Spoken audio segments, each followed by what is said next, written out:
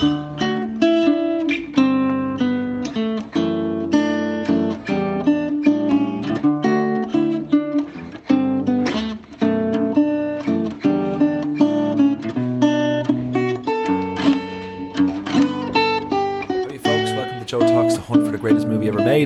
am your host, Joe O'Neill, and this is, of course, episode 2 of Joe Talks. And if you want to use simple maths, we did episode 1 last week with Sean Basil Crawford. So if you want to listen to that right after you listen to this episode, that's absolutely more than allowed. Even welcomed. We've had a wonderful week when we let this go out into the world, big bad world. We've got listeners from all over the globe immediately, which is fantastic. Over 100 downloads. Really, really delighted with how it's gone and how it's been received. Really, really positive and wonderful feedback. I haven't mentioned it because we didn't have the Insta and the Twitter set up last time, and we didn't have it set up during when we recorded this episode a couple of months ago. So if you are on Instagram, find us at Joe Talks Pod. The same on Twitter, Joe Talks Pod, as well with finding myself at Acting Joe and Joe Your Own Way on Instagram. And to subscribe to my YouTube channel, which is you can find by just searching Joe O'Neill. Sound. But for this week, seeing as we got an international audience over the last while, I decided a couple of months ago, but I'm still pretending like this is all a wonderful plan, to get a wonderful Canadian in, Thalia Gonzalez Kane. And Thalia is an absolutely world-class performer and writer. I met her after seeing her play in the International Gay Theatre Festival about 18 months ago, about 2 years ago. And Drunken Lesbian Love Affair, which Thalia wrote and was in, a one-woman play, absolutely mesmerising, absolutely phenomenal performance. And we kind of got chatting since then, and then we've just become really good friends, and I just had an absolute ball doing this with her when we recorded it in November, when the world was somewhat bright. We had a brief bright spell. I don't look, depending on where you're listening to this, you either had a wonderful time or a miserable time, but most of us has been kind of been in between. But we're back to somewhat misery. But this is why people make podcasts. But we're going to get on to the show now. And like I said, guys, if you can find us on Instagram, find us on Twitter. But the most important thing is to enjoy the show. So whether you're in Minnesota, Mozambique, or in my house, just enjoy the next hour and 50 minutes or so of Movie Doc, where myself and Thalia broke down 12 Years a Slave, Spotlight, Birdman, and Argo. So yeah, so sit back and enjoy, and thanks for tuning in. Thalia Gonzalez Kane. I love saying that name, first of all. It never gets old. It gets more exciting as it goes. It's just, Thalia is like odd and interesting enough, and then it's followed by Gonzalez, and then it's followed by Kane, which is both a nice, sturdy, strong name, but it's also something you can hit children with. So, like, for me, it's got everything that Joe O'Neill just doesn't have. How are you doing, Thalia? I'm well, thanks. It's a bit earlier here than it is in Ireland now, but it's just as dark. So. Do you mean like dark, like in like the sense of outside, or like in our souls that Canadians are quite dark? Well, no, definitely dark outside. Okay, cool. But it does get dark later than it did when I was living in Ireland. And I will say that was one of the biggest things I noticed when I lived there, was how early it got dark, and it was so jarring. Yeah, I think like we...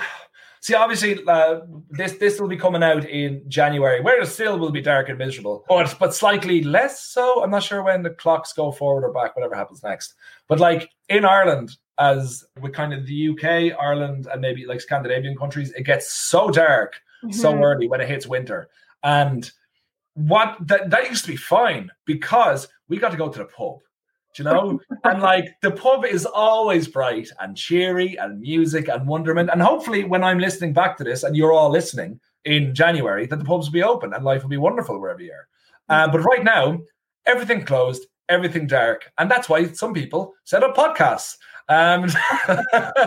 to keep that old misery wolf from the door. I've actually heard an interesting fact, because like obviously Ireland has, you know, as we just said, like dark very early nighttime comes. That's not proper English. Nighttime comes early, I guess. That seems poetic. I'm going to say that's what it should be called. Nighttime. Instead of it gets dark early, nighttime comes early is what it's going to be known as from now on. But also, I heard an interesting fact, because obviously the weather is so bad here so much of the time, that it rains so much and it's windy and it's hail, everything. But because of that, that's why Ireland, as such a small country, has such a phenomenal artistic output, is because we can't go outside and do anything. So we have to stay inside miserable and write songs about how miserable we are. Right. And then eventually we write films and what else do we do? Poems and songs and everything from that. So for me, that's why we're great. Yeah. I'd say there are more reasons as well. But we'll get that one for sure. Yeah, look, we'll just presume everything I said there was not utter horseshit. Just at least 5% correct, okay? I'll take 5%. That's what I got in many of my results in school. So, I'll take it then, I'll take it now. But Thalia, I'm absolutely delighted that you agreed to come on, as this is the second episode that Joe talks, the Hunt for the Greatest Film of All Time. I think that's what it's called. You've had 4 films to look at: Argo, Birdman, 12 Years a Slave, and Spotlight, all won Best Picture. We're going to touch on them in a moment. But first of all, we want to delve more into your history with film growing up. Mm-hmm. What, for you, as a child, your earliest memory of film, what was your favorite growing up? My gosh. So I have to be honest in saying I didn't actually watch a lot of films as a kid. And I didn't. Also, sorry, you're probably going to hear some meowing in the background of this entire thing from the cat. From the cats. Okay, thanks for clarifying that. I thought you had maybe someone in the background who had just thought they were a cat. So thankfully, we'll know that the meowing is actually a cat. Yes. So if anyone's listening, they won't need to be more confused than they already would be. Exactly. Very, very little cats in my quarantine home. I mean, I didn't watch a lot of films as a kid. And honestly, I actually haven't. I'm quite embarrassed to say that I only saw one of the 4 films I was meant to watch for this. But you have watched the other 3 since, right? Yes. It was a really great excuse because they were all films that I'd always wanted to see and had an interest in seeing. Yeah. So what I found really wonderful about this whole quarantine and COVID time is that I've been making it a priority to actually watch all the movies that I just never watched before. I think it was partially a time thing, but I don't know. I didn't do a whole lot of it. But now I've become a really big fan of movies. Right. So, anyone isn't a fan of movies, though. Yeah. Some accountants aren't fans of movies. Exactly. They're just miserable. Sorry, accountants, if you're listening, but you have all the money and I hate you. I'd say my earliest film memory is very clear. It was the first film I ever saw in theaters, and it was Barney's Adventures in New York. Oh my God. Is that a film or was that like a... Oh, no. It wasn't Barney's Adventures in New York. It was like Barney's Adventures. There was something to do with a magical rainbow egg, and this egg was missing and they had to find it. And that was the journey. It was Barney and all these people had to run around and find this magical egg, and that would save everything. And if they didn't find it, then, something bad would happen. And I remember getting really upset at one point and leaving the theater with my father. And they were like, "What's going on, Thalia? Why are you so upset?" And I was weeping at this point. And I was, I don't know, maybe 5 or something. Yeah. But I just what if they don't find the egg? What if they don't fix it? What's going to happen? And I was so devastated and really concerned that it would turn out badly. And I don't know, maybe I thought I just couldn't handle it if they didn't succeed. And maybe because I hadn't seen a movie really before then, and that movies usually ended up working out somehow. I don't know. It was a really jarring experience. And it's not that clear. I just remember crying to my dad saying, "Oh, don't find the egg or finish," or whatever it was that was happening. But beyond that.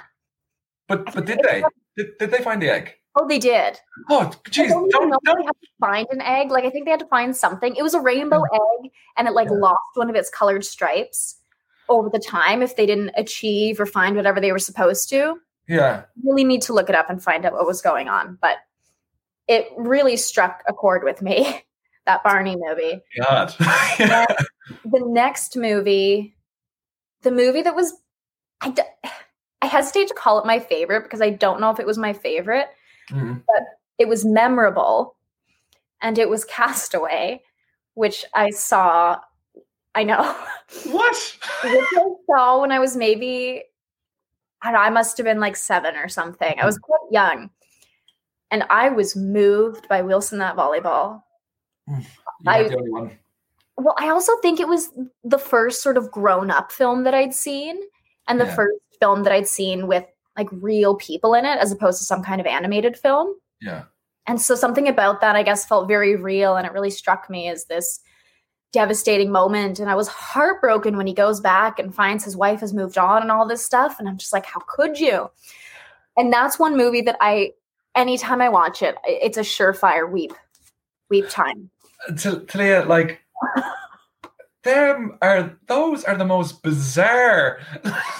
like, okay, I will say, like, there was a time in my life, I remember around the time Castaway came out, where I was like, I was obsessed with having to see that film.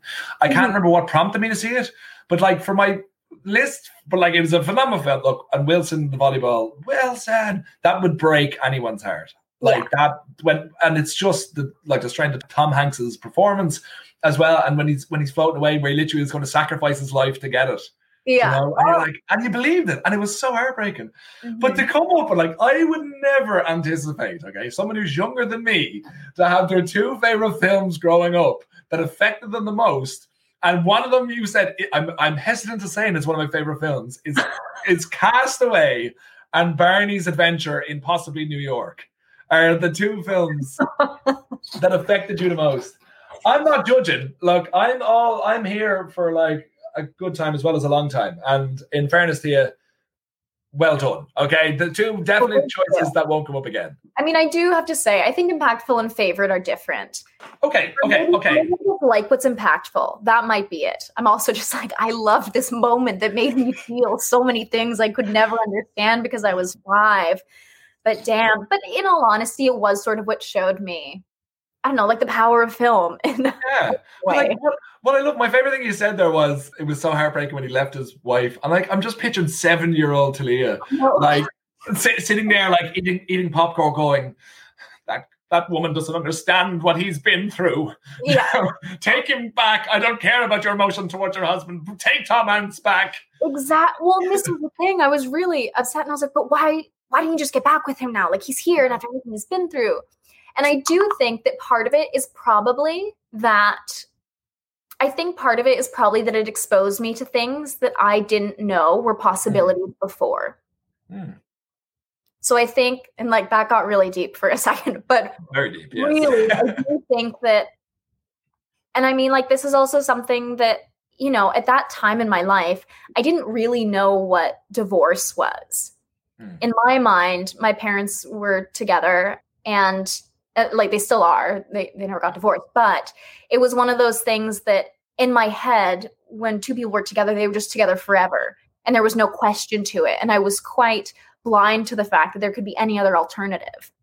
And so for me, I think that might have been part of why I was so devastated and confused as to why she wouldn't take Tom Hanks back. He so valiantly showed up there with his little package, and then he still delivered the volleyball. Like, of course he would.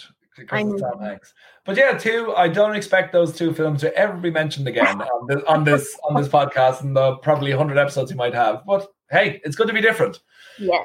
So like I said before, Thalia was given the series. The reason Thalia is 4 and Sean last week had 3, and the person coming on in the next episode will have 3, is because in the way these brackets work, and so it all adds up, there's 3, 4, and 3. So it just depends on who has more time to watch films, and Thalia has all the time in the world to watch movies. So that's why she got 4 this time. But that's how it'll work. In every 10-year bracket, there'll be 3, 4, and 3. But as I mentioned earlier on, Argo, Birdman, 12 years at Slave, and Spotlight. 4 incredibly different films. And each telling like a severely different story. Like, this is one of the few times where I'd seen all of the films prior to rewatching them over the last week or so.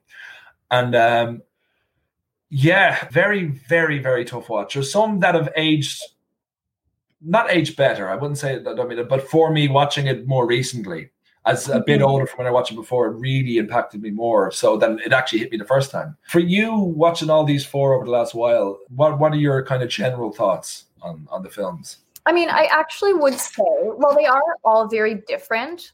I think one thing I found was that the three of them, Argo, 12 Years a Slave, and Spotlight, are all based on true stories. Yes. Yeah. While Birdman is like in the sense of, life, it's not necessarily a true story. And so that actually really differentiated all of them for me. And Birdman was also the only one that I'd seen before. Oh, was that one? Yeah, I was trying to figure out my head. I figured it'd be that one. And so, yeah, I mean, for me, I think that there was something, they are so different and so impactful and powerful in their own ways. The cinematography throughout all of them I found really enticing. They do really interesting things with it. The storylines, I mean, I'm a bit of a sucker for anything that's a true story. Yeah. Because it just kind of hits you in that guttural way of watching a movie and being really impacted by the movie itself. And then after the fact, considering the fact that it's also a true story. And what that means, and what it means that it has now been commercialized and turned into a movie, and what it means to be consuming that. I would argue a little bit on the three of them, like that you mentioned, are true stories, but I would say Birdman is 70% a true story. Yeah. Because I feel that although Michael Keaton didn't write this film, that film is him. And Alejandro Iriartu made it for Michael Keaton, and Ed Norton, who came in, that character is based entirely on him as well, which we'll go into when we're discussing wherever Birdman comes. It seems like every one of these films is... That's what I would say. Like, three of them are true stories, but Birdman is, although it is an original, it is as true to life to the actors themselves. Especially Michael Keaton and Edward Norton, that for me it feels like when I was watching that I was getting anxiety, at some parts of what these guys were going through. But we'll cover all that when we get to these films from fourth to first. Just as quickly as we can, was it difficult to rank them, or did it kind of come naturally? Oh, okay, that's good. I found it very difficult to rank them because.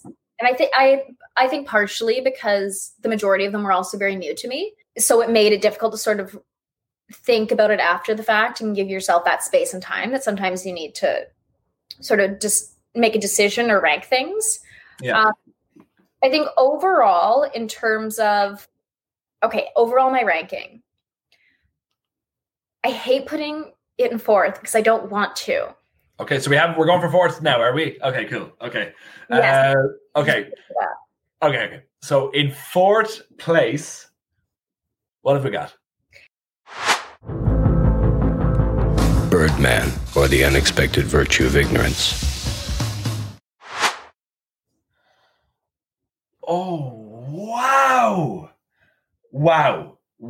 Okay. I did not expect that. I figured you were going to go that way from the fact that you said the original story. Sorry, that they're all based on true stories, and that kind of hit you more. I figured you'd go there way in that. Okay. So fourth is Birdman. A bit surprising that, but this is what we've got on Birdman, the Unexpected Virtue of Ignorance. A washed-up superhero actor attempts to revive his fading career by writing, directing, and starring in a Broadway production. Birdman won 4 Oscars, including Best Picture, of course. And along with that, it was nominated for 286 major awards around the world, winning 191. Out of the 4 Oscars it won, Thalia, can you tell me what they were, aside from Best Picture? Best Actor? No. Oh. Like, if you want more guess, even though there is. Best Sound Design? Or music composition, like something sound-wise, music-wise? No, actually, what you mentioned, it won pretty much the best awards. It won Best Picture, of course. It won Best Director for Alejandro Iriartu, Best Writing on the Screenplay, Original Screenplay, Alejandro Iriartu, Nicholas. There's like, you'd be so much better reading these names than I am. Nicholas Giacambone. I'm really sorry, guys. You're probably all laughing at me trying to Alexander De Lares, Armando Bo, And then cinematography, Emmanuel Levinsky won for that. Michael Keaton was nominated for Best Actor. Edward Norton was nominated for Best Supporting. Emma Stone for Best Supporting Actress. And sound mixing, John Taylor, Frank A. Montero, and Thomas Varga for sound mixing, and Best Achievement in Sound Editing, Aaron Glasscock and Martin Hernandez. So I think that's 1, 2, 3, 4, 5, 6, 7, 8, 9, 10, I think. 10 nominations overall with 4 wins. So basically, are we figuring why you put in for it is just because, is there anything more than just that it didn't hit you with the fact that it's not a true story? A bit actually. It's funny. My history with Birdman is a bit complex. That I actually, the first time I tried to watch it was many years ago. It was like probably within the year or two that it came out. And I'd actually tried to watch it like 3 or 4 times. And for whatever reason, I couldn't get through it. And I don't know if maybe it was like right now I'm not really doing theater, of course, but maybe at the time I was just doing a lot of theater and it felt too intense and it felt a little too real. Yeah. And so it's funny, I had a hard time getting through it. And I've never really been able to pinpoint why, but I think it's probably because there were reflections of things that could happen and how it could be, and how it could end up, and also seeing such a brilliant actor doing that role was, I think, probably a little bit like disturbing for the artist. Absolutely, yeah. And so, I wonder if maybe it just it just didn't sit right with me. I can completely. But then I enjoyed it a lot after I did eventually watch it and can recognize the artistry in it, and, how powerful and moving it was and why it did win Best Picture.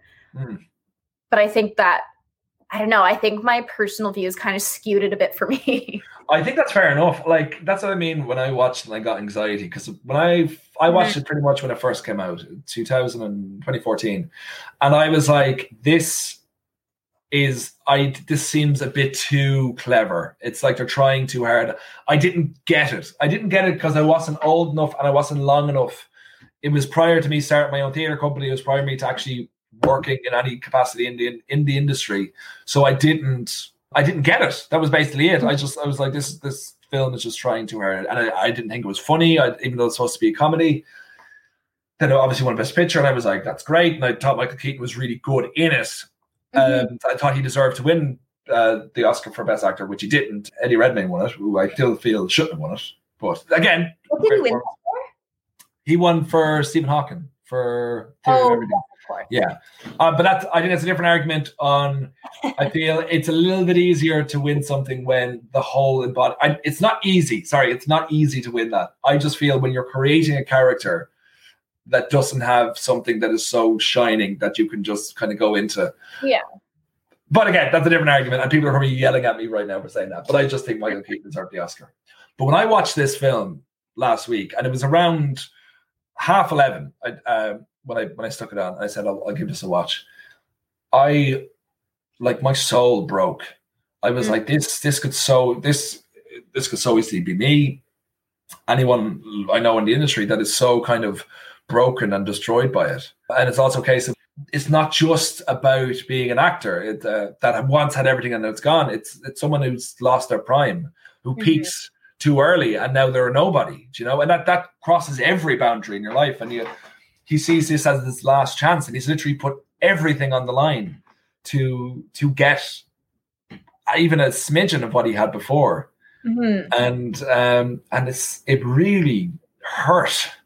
Really, really, like, for me, like, I can completely understand. I completely respect. It's so difficult to make these lists, but I can completely respect why you put it number 4. But for me, I was wondering between this and another film what you might have. In my own guess where you would put it, I thought you would have had this like battling one up with the top 2.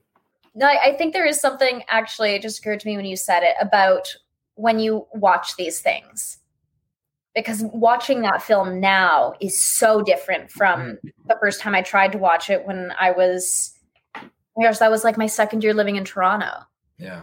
And so at that point, all I'd really experienced was being kicked out of theater school and then trying to survive. So I think maybe it just like struck as a little too real then. Yeah. I mean, much like the Barney movie. Way that you just can't, that you're not able to shake, but I do definitely appreciate it in a different way. Because I think, I was too young when I first tried to watch it, and I just didn't really get it. Yes, I didn't get it either the first time I watched it. I think now I completely understand what he's saying and what he's trying to do. So what is your favorite things about this film? I mean, overall, the cinematography is just so captivating, and it feels like it follows the rhythm of a heartbeat. Like and the sound. Oh my gosh, the sound in that movie is so brilliant because it's just this sort of, it's almost like a clock ticking. You can almost hear a clock ticking throughout the whole thing, and it adds this sense of pressure. And I think that's what it does such a good job at creating this world in which all you can see and hear is this one world, and you really get to get into the mind of Michael Keaton's character. Yeah. And even when you have scenes with Emma Stone and the stuff that really moves you, and when they're in the theater, you still somehow, even when the focus isn't necessarily on Michael Keaton, are with him. And you're almost hearing everything through his character. Yeah. I think this is one of the few where pretty much the entire film is seen through one character's eyes. Like we see kind of snippets of Edward Norton's character and Emma Stone's when they're on the roof together, but it's all through Regan, played by Michael Keaton. The same as the previous episode with Green Book, where it's all seen through Viggo Mortensen's eyes. Like this is it really is Regan. It really is Michael Keaton's story. And like you were saying with the music on the score, like with where you said you felt like there was a clock going through it, like the score, like the drums, just the drums on their own, the whole film is like how he put this together. Alejandro Iriarte is just for me absolutely mind blowing. Because I didn't really know about him before this. I know he won Best Director as well in this. I think he was nominated before as well, I think. But this put him on the map in a way that I could never imagine. And like we were saying, the whole thing about being real, and especially if we work in the industry, we've all met pretty much everyone that's in that at some point, especially Edward Norton's character. So for you, what is this? There's so many, it's hard to pick a standout scene because it's like the fact that it's all done in, it's not done in one take, but it's done in one take. It's meant to seem like that. Yeah. Again, is such a creative and an ingenious way of shooting this film. Actually, before we go into your favorite scene, I have a couple of fun trivia facts. Okay. Because the movie was carefully rehearsed, shot in sequence, editing only took 2 weeks. Oh, right. I read that differently when I wrote it down earlier on. I didn't do that. That sounds wonderful. That sounds amazing. Also, what is it like for the actors to be able to shoot in sequence? I guess I've often wondered about this. All right, Daniel Day-Lewis, to go a bit off topic, is a renowned the method actor of the world. Probably one of the last true ones left. Like, how does he feel about shooting out a sequence? That must be difficult when you have enough barriers in front trying to get into this character, but then having to be dying one sequence and then your wife is giving birth to it. And it's a bit difficult. So I'd love to actually ask him that. But to continue with the trivia, sorry. Given the unusual style of filming long takes, Edward Norton and Michael Keaton kept a running tally of flubs made by actors and actresses. If you were going to take a guess, Thalia, who made them? I have the most, the person who made the most, and the person who made the least amount of mistakes. Who would you say? And this is across the major supporting and leading actors. The only clue I'll give you: Edward Norton and Michael Keaton aren't them. Oh, okay. That throws me off then. Because I have to try to remember who else is in the film. Well, this is it exactly. Let me see. I bet the most flubs were from Zach Galifianakis. Okay, and then who's the least? Emma Stone. Well, I'm proud to say, Thalia, you're an idiot. You got it mixed up. It's the opposite. Oh, I actually had a moment of doubt, but I mean, that's the thing. I'm glad to confirm it. Yeah. Always doubt yourself. Emma Stone made the most mistakes. Zach Galifianakis made the fewest. He actually did mess up a few lines during the filming, but played his mistakes off well enough that the shots were included in the film. Of course he did. Of course he did. And then the final fun fact, similar to Michael Keaton's Birdman, reflects on his earlier role as Batman. Edward Norton's character is a parody of Norton's own reputation for being very abrasive and difficult to work with. Yeah, which doesn't shock me at all. I thought he was superb and a very brave performance by Michael Keaton as well, but I felt Michael Keaton had more to gain from it because although his character is arrogant and obviously he's looking at the Batman stuff, it's also he could distance himself a bit from it too, and it makes him it makes Michael Keaton seem more interesting as a person. Yeah. While this, we just saw Ed Norton, we're like, he's an absolute prick, but he is a prick. He has like, he has his own self-doubts. He's the reason he does it as well. Like he's the only person who can play that off as well as he did, Edward Norton. And he is a knob, but I love him. I absolutely love him. But yes, on your number one scene, what is your standout scene from this film? I'd say it's the one in the dressing room with Emma Stone. Which part? What? He like really goes wild and screams at him, and they have their big fight. Yes, I absolutely. That is the part that got me. That was like the turn, like not even say the turning point, but that was the scene where I was hooked in, where she said, "Raw." So, and she's like, "You're getting what we all get, that we don't matter, that you don't matter." And I was like, "Oh my God, this is painful." Do you know, this is pain. That scene, yeah. I was thinking the exact same thing. This is my chance to finally do some work that actually means something. It means something to who? You had a career, Dad, before the third comic book movie. Before people started to forget who was inside that bird costume. You were doing a play based on a book that was written 60 years ago for 1,000 rich old white people whose only real concern is going to be where they go to have their cake and coffee when it's over. Nobody gives a shit but you. And let's face it, Dad, you are not doing this for the sake of art. You are doing this because you want to feel relevant again. Well, guess what? There's an entire world out there where people fight to be relevant every single day, and you act like it doesn't exist. Things are happening in a place that you ignore, a place that, by the way, has already forgotten about you. I mean, who the fuck are you? You hate bloggers, you mock Twitter, you don't even have a Facebook page. You're the one who doesn't exist. You're doing this because you're scared to death, like the rest of us, that you don't matter. And you know what? You're right. You don't. It's not important, okay? You're not important. Get used to it.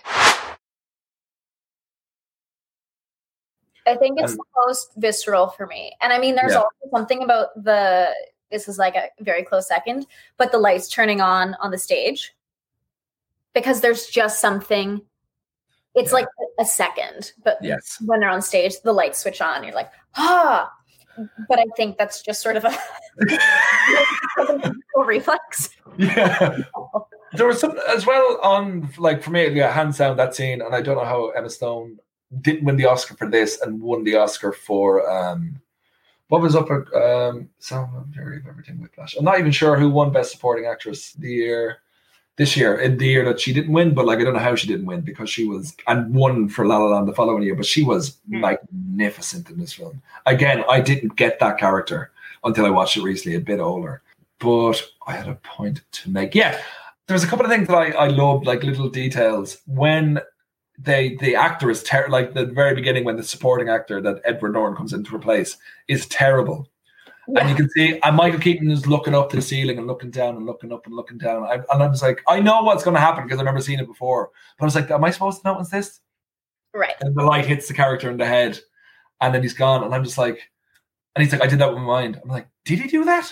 Like, how did he plan that to happen? Do you know? Because he is losing his mind. Like he like obviously he sees the Birdman, and like he thinks he's has superpowers as well. Like when he's smashing everything up. And what do you think, we'll go into theories, happens at the end of the film? Oh, gosh. Is he dead or is he... I mean, I think my first instinct was that he was dead. Mm. But my second is that just he's not. Really? Like, I mean, I think there's something to it in that, like for me, and maybe I'm just getting way too artsy metaphorical about it, but I feel like that is more so like either like his career or his soul ending and not him. Yeah. Because I think there's also something in the whole film and story that leads you to believe that, well, yes, sometimes we have our downfall, we have our peaks and this and that. We don't get to end. Oh, that's kind of really dark to say. Yeah. But in that sense of this part ends, but that's not your entire life. I really like that. And that is I actually think it's a very uplifting ending to the one, like where, like I just figured, he's just dead because everything worked out perfect for him, wonderful reviews, and then he flies off. But the fact that it's just that his life as the man he was is done. I think that's a much nicer ending, and I'm completely on board with that. Maybe I just prefer that ending. So I prefer that ending too, so I'm going to take it, and all the listeners are going to take it as well. A fun fact, actually, the original ending was going to be Regan shoots himself, it cuts to black, and then it fades up, and it's the beginning of the film again, like all the same cuts and everything, but it's a Pirates of the Caribbean poster on the wall. It's Jack Sparrow's voice, and it's Johnny Depp in that Birdman Jack Sparrow, and it's just like a rinse and repeat with different and he was asked why didn't you do that ending, and he was like, because it's not very good. And I was like, fair enough. I was like, I'd love they shot that just to get Johnny Depp in. Okay, that's confirmed. Birdman is in fourth place, but to finish this little segment, Birdman or The Unexpected Virtue of Ignorance won Best Picture, but it was nominated alongside American Sniper, Boyhood, The Grand Budapest Hotel, The Imitation Game, Selma, The Theory of Everything, and Whiplash. From those films, whether you've seen any of them or whether you've seen one or two of them or just Birdman, did Birdman deserve to win Best Picture over those? I've seen quite a few of those, actually. I mean, okay, sorry. So you named Theory of Everything, Whiplash. It's American Sniper, Boyhood, The Grand Budapest Hotel, The Imitation Game, Selma, The Theory of Everything, and Whiplash. Wow, I think the only movie I haven't seen of that list is Selma. I do think it deserved to win, actually. Yeah. I do, and because of how unique it was. Yeah. Well, yes, Boyhood is definitely one that can compete in that category in terms of like how something is developed. But I mean, as a film, if you're going to compare Boyhood and Birdman, you can't really like Birdman is the obvious winner in that case because it's just as a work of art, it's so impactful. Yeah. So clean and cut and precise in these ways that Boyhood story-wise kind of, while interesting, it just kind of lacked, for me at least, that sense of story and, what am I thinking of? Stakes. Yeah. It lacked stakes that Birdman had. I think Boyhood is an achievement as a film, over the course of filming over 12 years. But like Birdman, for me, after seeing it now, like I thought actually when the initial list came out, I felt that Whiplash should have won Best Picture. But watching Birdman now, it's the best film and the most impactful film. And no one goes back and watches Boyhood, but people will like go back and watch Birdman. Actually, sorry, a scene that stood out for me in Birdman, it's only a second in it actually. It's when he leaves the theater after the last when he just has the row with the reviewer who she's like, I'm going to tank your film. Yes. And he's leaving and there's the Macbeth soliloquy. Oh, yeah. And he's buying the whiskey and he's going on the drums and everything.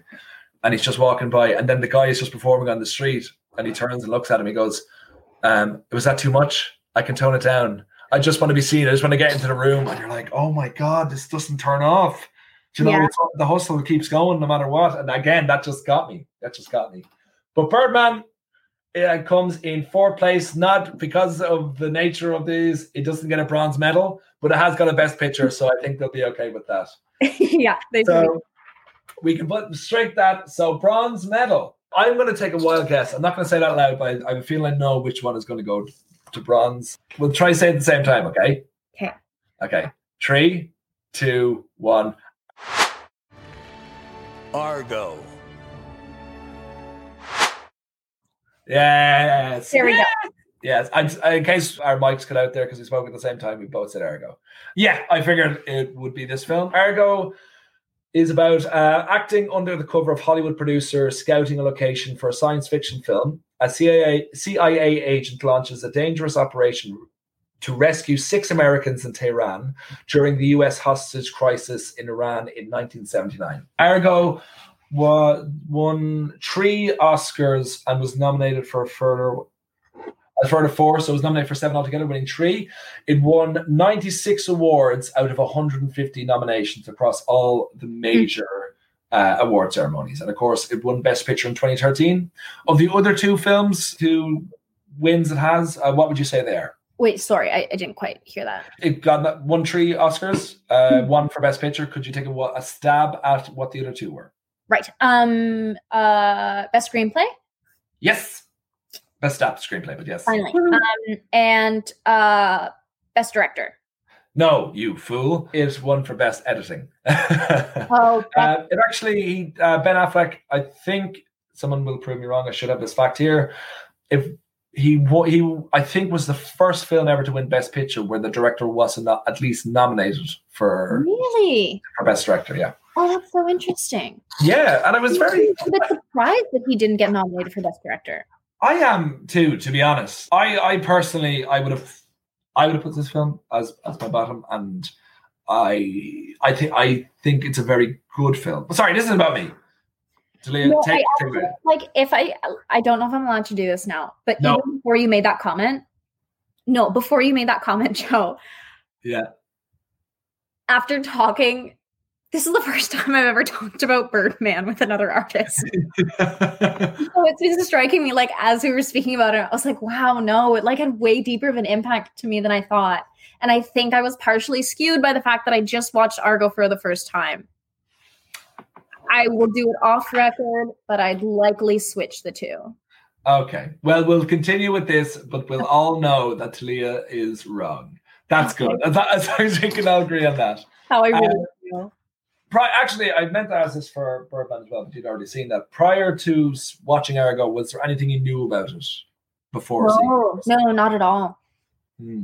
I actually thought it was. I always just confused it with Fargo, but I also thought it was like a robot thing. Oh my God! Okay, you really did. No, like Argo was definitely the film I knew the least about. Okay. Yeah, I did not watch it, but I remember, like, the only fact I knew is that Ben Affleck wasn't nominated for an Oscar, but I watched it actually on a plane going somewhere long distance because that's not helpful. Yeah. And I was kind of like falling asleep and waking up. And then at one point I was just kind of like halfway there and it just goes, beep, boo, you are now entering Iran. And I was like, what? And I was, right. Yeah, I was like, oh, right. Oh, the film. Yeah. So that was the main standout for this for me. But with Argo, what did you like about this one? I think, little shout out to Canada. Because I read the description beforehand and I was like, oh, the Canadian caper. Because I had heard about that at some point, just because, it probably came to me in some news article or something. Yeah. I do like that kind of thriller drama. Like generally that kind of film really does appeal to me quite a bit. I think part of it for me was just the story. I was a bit blown away by how sort of wild it was that was even like the fact that they did all of that is just a bit maddening to me. And they also just did such a beautiful job of building in the sort of escape part of building that tension and building to the point of like, are they going to get out and this and that? And then just seeing the cleverness, I think, was really appealing to me of the people that were involved in the mission. Yeah. And like, especially in the airport. Oh, I'll wait for the scenes. Okay, good. For me, like this is odd actually. We've gone 2 films in. You know what's funny actually? I just realized out of all these 4 films, none of the actors. No, never mind. I was going to say none of the actors won a best actor, like or a best supporting actor, but actually 12 Years as a Slave did actually win but we'll get to that. Right. Yeah. If I were to guess any of them that someone won Best Actor, it would actually have been 12 Years a Slave. Yeah, but that was Best Supporting Actor. Best Supporting Actress, she won for that. But we'll get to that. We'll get that in this time. But Argo and Birdman, no one won performance. And actually, in Argo, there was only one person nominated for a best, and this Best Supporting was Alan Arkin, which, to be honest, I was a bit surprised about. I feel there was no kind of, I would say, and this is not a negative towards the film, but there was no, for me, standout performance, because I felt like as an ensemble, the cast were spectacular. Yeah. And the script is just, I want to eat it. It's so good. It's very tight. Like, I think that was so sharp. Yeah, so sharp, so clever, and humor where there needed to be, drama where there needed to be. Like, just for that, for me, like, the script over anything is why it got to where it needs to be. And the editing, everything had won.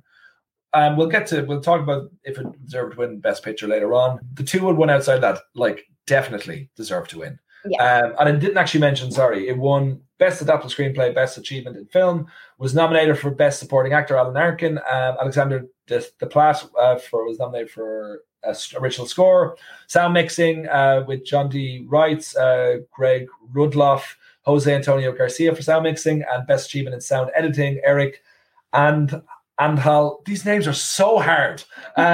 Ethan van der Rijn, nominated for Best Sound Editing. And across the board, those don't surprise me, because one of actually the main appeals was how powerful the sound was. Yes. It was like another character in that film. And that, I mean, this is also just personally, I'm such a sucker for good sound. Mm. And that's sort of what like kept me, there's something so visceral about it that adds to already a tight script. And actually, you said Best Adaptation. What was it adapted from? Was it from a book? It doesn't actually say, but I presume it was. You said The Canadian Caper, didn't you? Yeah. Is that what it is? Like, I'm just wondering if it was adapted from like a book that was written about that, or an article, or just the story, right? I will check now. I feel there was a book. I think your man Tony Mendez? I think he wrote a book. Oh, okay. I feel when he retired and he was allowed to do that. Historical screenwriter adapted a book by Tony Mendez, The Master of Disguise, and a 2007 Wired article by Joshua Berman, The Great Escape, how the CIA used a fake sci-fi flick to rescue Americans from Tehran.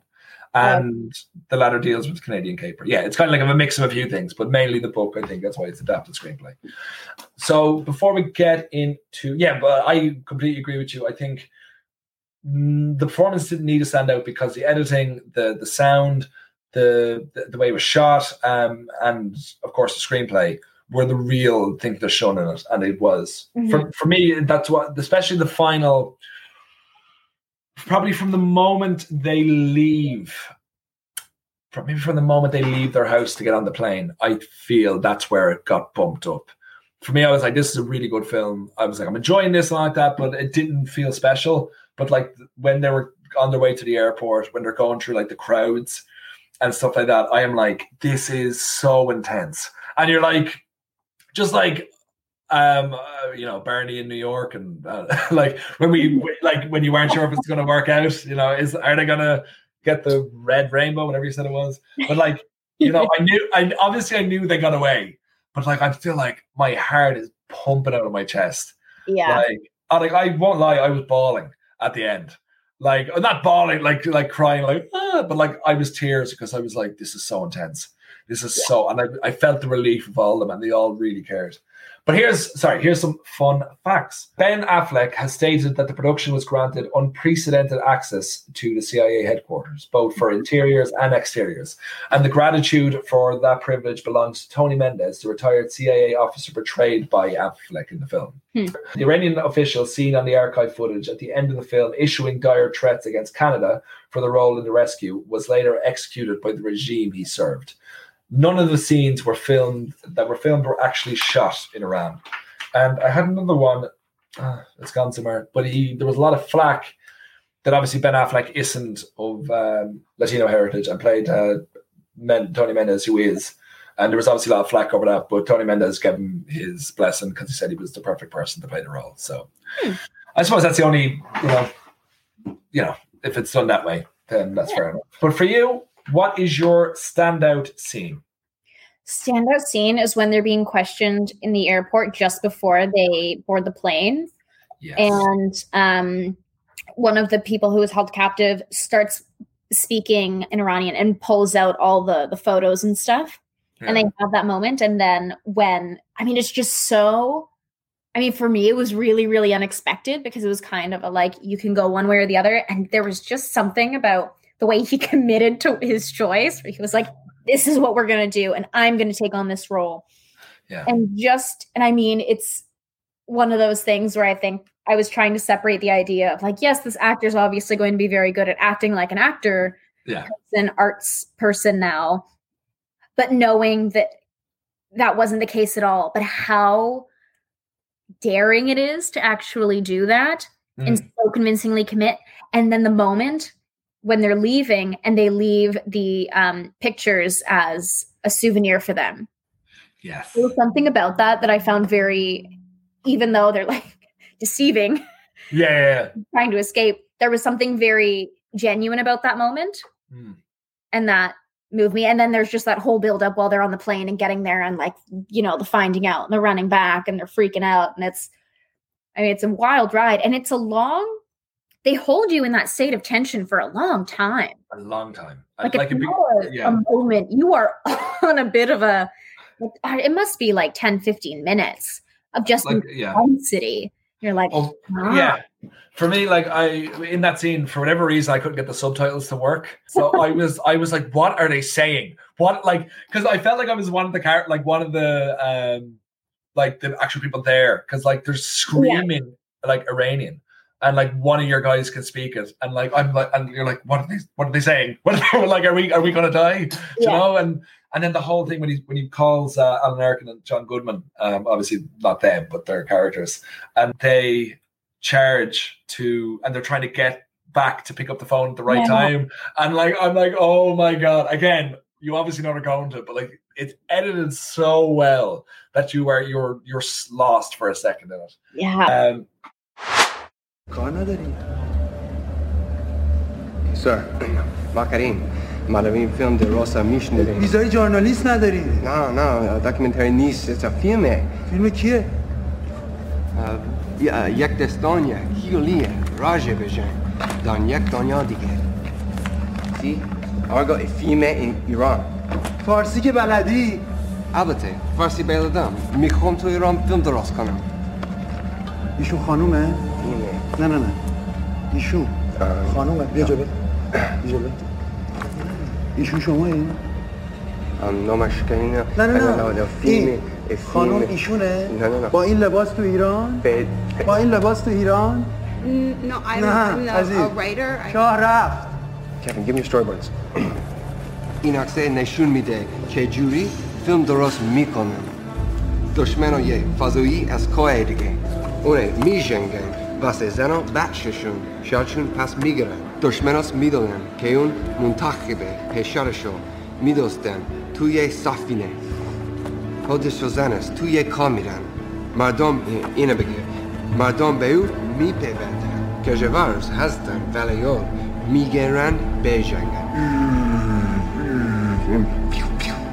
دشمناس رو شوت میکنن. شاه دشمناشون از بین میره. وقتی که مادام شاهمت دوست باشه نمیرین تا ما بگیم.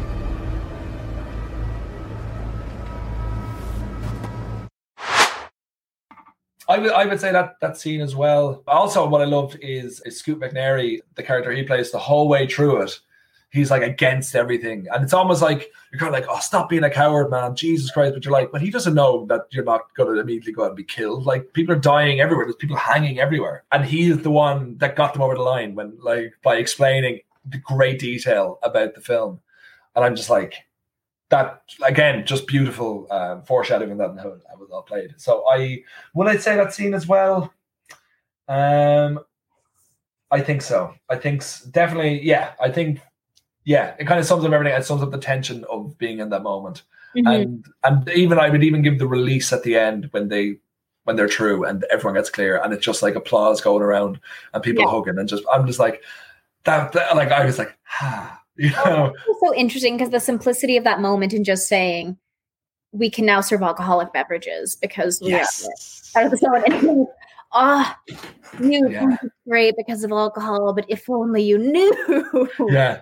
Oh, I know. And then they're all cheering, and then I was there thinking, like, what about people like, on that plane are looking around going, what? It's only like a bit of vodka you can get, you know? I will say I did have a moment while watching it where I was like, the people on the plane would be reacting to this. They would be weirded out by everyone getting up and sitting up and clapping and cheering and stuff. Like, that's not normal. The background actors should have been given a bit more direction.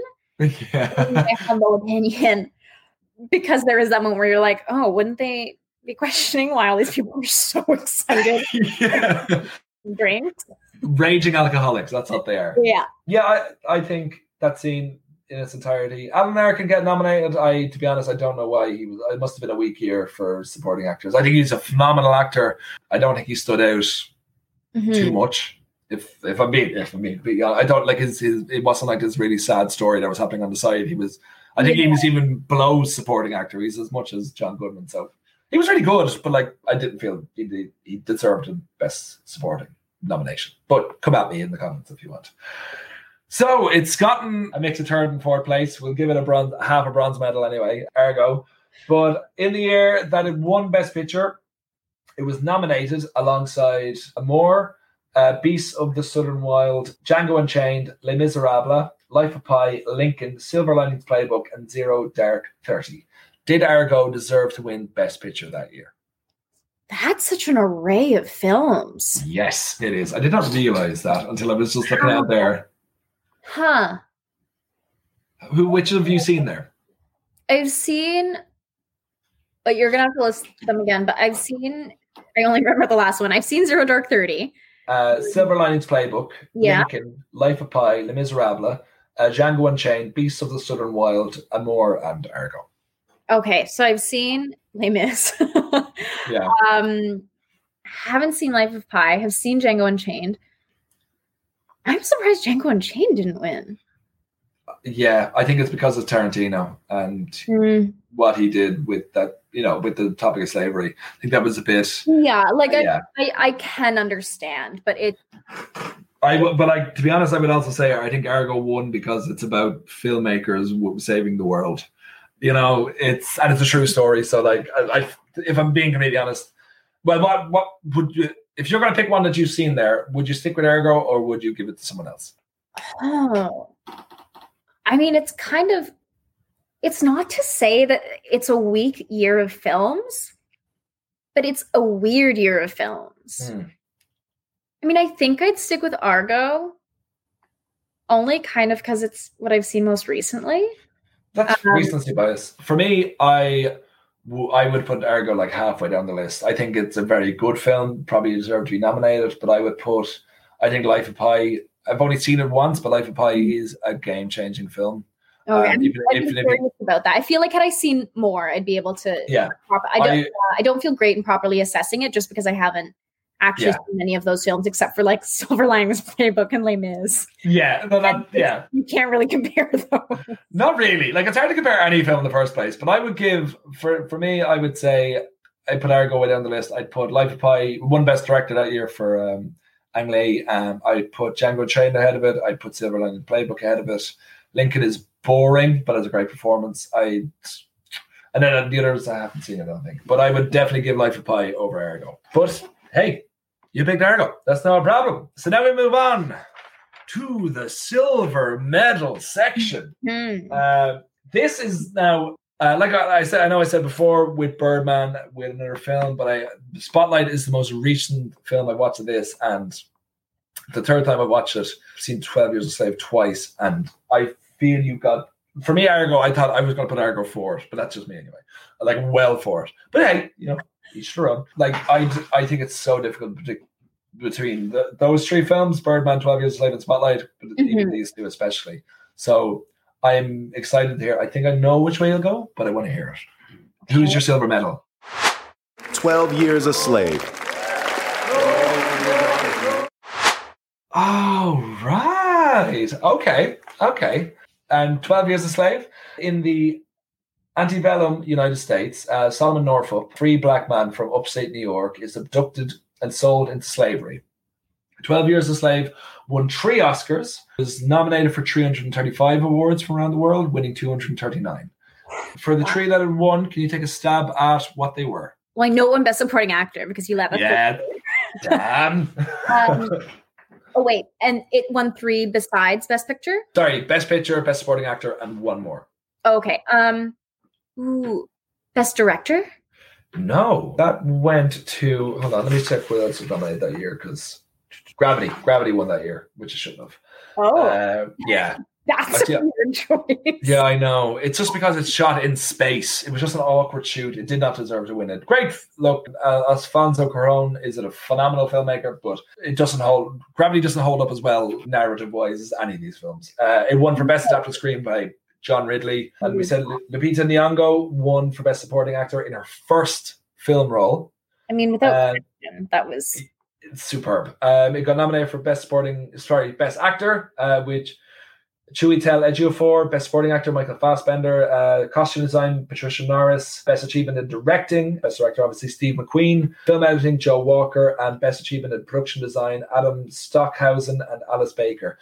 Other than Chiwetel Ejiofor and Lupita Nyong'o, those names are far easier to read out. Like, I'm just saying, okay? It's not that I'm getting better at reading them out, it's just the names are easier to pronounce. And I was more scared about pronouncing Chiwetel Ejiofor all day, so I'm glad I'm getting through it well enough. So 12 Years a Slave, yeah. First time you watched it during the week, what did you know anything about it before seeing it? I did. I'd seen clips of it, and I think it's one that I actually think I probably saw like a bit of a scene or something when someone else was watching it because there were moments that were familiar. I'd never actually taken the time to sit down and watch the full thing. I knew a fair amount about it just in terms of like I'd read quite a bit when it came out. So like knew it was a true story, knew the whole idea around it, but then to actually see it on screen and the way they set it up, I found really, really enticing. Yeah. I think 12 Years a Slave was robbed at this Oscars because it won 3. It deserved Best Director. Yeah, it should have won. It got nominated for a nice amount. Should have won Best Actor. Should have won Best Director. What's his name? Won for Best Actor. Renaissance, The Reconnaissance. Matthew McConaughey won for Best Actor, and then Jared Leto won for Best Supporting Actor. I could see an argument there for Fassbender. Sorry, for going to Fassbender or Jared Leto, but Chiwetel Ejiofor was this film, and this is, I think, out of all these films, this is the film that will like really stand the test of time. Yeah, more so than any of the other films. Like this film will be shown to kids in 20 years time. I like it, or even if it isn't now. So I think it was robbed at these awards. I'd also argue they should have gotten a nomination for cinematography. I just realized that they never did. Yeah, the way this film was shot, I was just literally just about to say that, because Steve McQueen comes from an artist's background. Like he was not so much a painter, but like what is the word? A filmmaker, like an art house sort of filmmaker. But there were so many scenes that feel like they're paintings. You know, like there's obviously we'll get into favorite scenes, but when Solomon Northup, what is his name in it again? They make Platt, which I think he is Platt at this stage, where he's being hung and he's just left there, and then life is just happening around him, and he's just hanging there, and it's forever. The way he shoots Steve McQueen, he lets these moments linger. Like it happens a few times when something graphic happens, he doesn't let you have a second where you can get away. He is like, this happened and you were living it. You were seeing it. These happened to people and you were seeing it. Whenever I think about this, because there's a part of me is like, oh, slavery didn't happen, because I am from Ireland. I grew up in Ireland. We are taught about this, but not to any great extent. I'm not sure what it's like in Canada. I'm not even sure what it's like in the States, to be honest. So when I see stuff like this and I see the brutality of what these people went through, there's still a part of me going, well, this is a movie. This didn't really happen, you know? But then you see, like Steve McQueen, like I remember thinking as well, I made comparisons between this and The Passion of the Christ. But the only comparisons I can really make, because Passion of the Christ is a far inferior film to this, and like 12 Years a Slave is a fair telling of what happened during this time. But like there was nothing held back. You were being shown. Mel Gibson was doing his best to show what happened to Jesus, while Steve McQueen is showing what happened to millions of black people around the world. And like, I think my problem is when I was watching this was like the small part of my brain is like, there was no way this could happen to people, and be so open and be so happening, like just for whatever 300, 400 years, whatever it was. So that's why I think there was a problem with me getting into it. When I watched it the other night, I was like, this is just so horrific.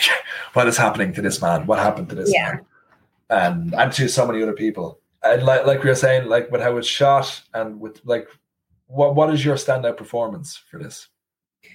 Standout performance? Oh gosh. I mean, that's not really a fair question. But yeah, I'm making the questions. That's not a nice question to ask. I mean, there are a lot, but I will have the actor that plays Solomon. Chiwetel Ejiofor. Chiwetel Ejiofor. Okay. Yeah. I don't want to totally butcher that pronunciation, but yes. I mean, it's just unbelievable what he does in that role. Yeah. How you go from, it's just so real, and how he goes from the beginning and shows the work and the passion and like the compassion that he has for the other people that he meets as well. I mean, especially Lupita Nyong'o's character when they have that moment when he's leaving, like, and I won't talk about that too much because I have to later. But I mean, I'm shocked he didn't win. Yeah, Matthew McConaughey won Best Actor that year. Matthew McConaughey for Dallas Buyers Club, which is a great performance. But again, he deserved to get nominated. They're on different levels. Yeah, so completely and utterly. Mm-hmm. I think it's because Matthew McConaughey had a lot of, like, he's a Hollywood guy, Yeah. Chewie Ejiofor is British, and both of them nominated for the first time, but Matthew McConaughey had the reconnaissance behind him, and that was like his arc, was to finish it by winning an Oscar, I guess. Yeah. Because it sounds better. But this script is one of the few times I like, well, not one of the few times, but when I'm listening to language like this, I'm like, how can someone write so accurately and so intuitively of what it was like at the time? Like it's, and be clever and be witty in that it feels like a completely different language that these people are speaking. But the fact that John Ridley is able to do that, because I remember there was murder. And I remember at the Oscars, because Ridley was the only one given writing credits, but Steve McQueen felt he should have been. And it went to the Writers Guild and everything, and they said, no, it's just John Ridley's film. So if you look back at when John Ridley wins the Oscar, I don't think I'm not sure if he thanks Steve McQueen, but when it cuts to Steve McQueen, he's doing the limpest clap ever. I'll do it. Thalia can see it now. Obviously, you guys can't, but it's literally like this. It's so bitchy. So bitchy. But when you look at something like that as well, when it comes to credits and like who's contributed to what, for something that you clearly put so much work and artistry into, it does feel like a bit of a shaft to not be included in that. I absolutely, I would agree. And I think, especially for the nature of the script, which is one of the most beautiful scripts written ever. So we're going to get to before we get into the Thalia's favorite scene from the film, I'm going to give you a couple of fun facts. Or actually, there's no fun facts in this film. I'm just going to give you facts. The tree where Solomon sees several men being lynched was actually used for lynching and is surrounded by the graves of murdered slaves. At first, Chiwetel Ejiofor turned down Steve McQueen's offer to play the leading role of Solomon Northup, but then realized that he had to get over his initial fear of taking on what McQueen thought would be the role of the actor's lifetime. Ejiofor prepared for his role by immersing himself in the Louisiana plantation culture and learning how to play the violin. Steve McQueen disclosed on the Colbert Report that when Solomon Northup's autobiography, 12 Years a Slave, was first published in 1853, it sold terribly due to other more popular books being released around the same time. He also said that the interest in the film has put the book back on the bestsellers list. So Yeah. that's something. But as we were saying, what is your scene from this film? Well, the scene is when the carriage comes up and they're looking for him. People are looking for him. And then there's just, it's almost like for me at least, the way he played that scene, it seemed as if he couldn't hear or see anything else. There was just sort of this laser focus of, yes, here we go. I'm going here. Like, I don't care. I am getting onto that. I'm going back to my life. Mr. Parker. Say again? Mr. Parker. The man received a letter compiling many accusations. You look me in the eye. And on your life, you answer me truthfully. Have you any other name than Platt?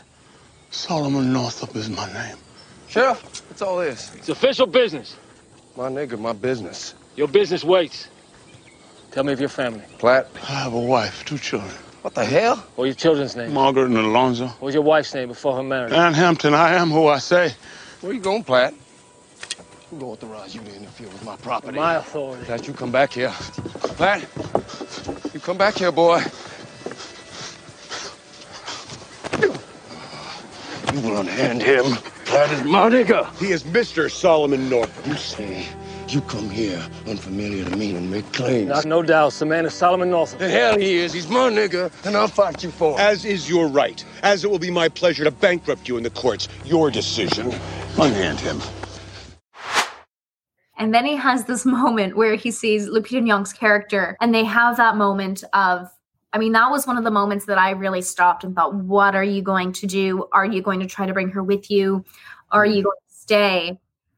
But then obviously it's not even a question. He goes, but they have that goodbye, and there's this understanding between the two of them of, this is where I need to go. And it's so devastating. But there was also a part of me that wondered in the way that they said goodbye. I was like, is he going to try to help her? Is something like, what is their future going to be? Or is that the end of their relationship? And I think that's also an idea that's really heartbreaking to think of, is the fact that that could be the last time they ever see each other.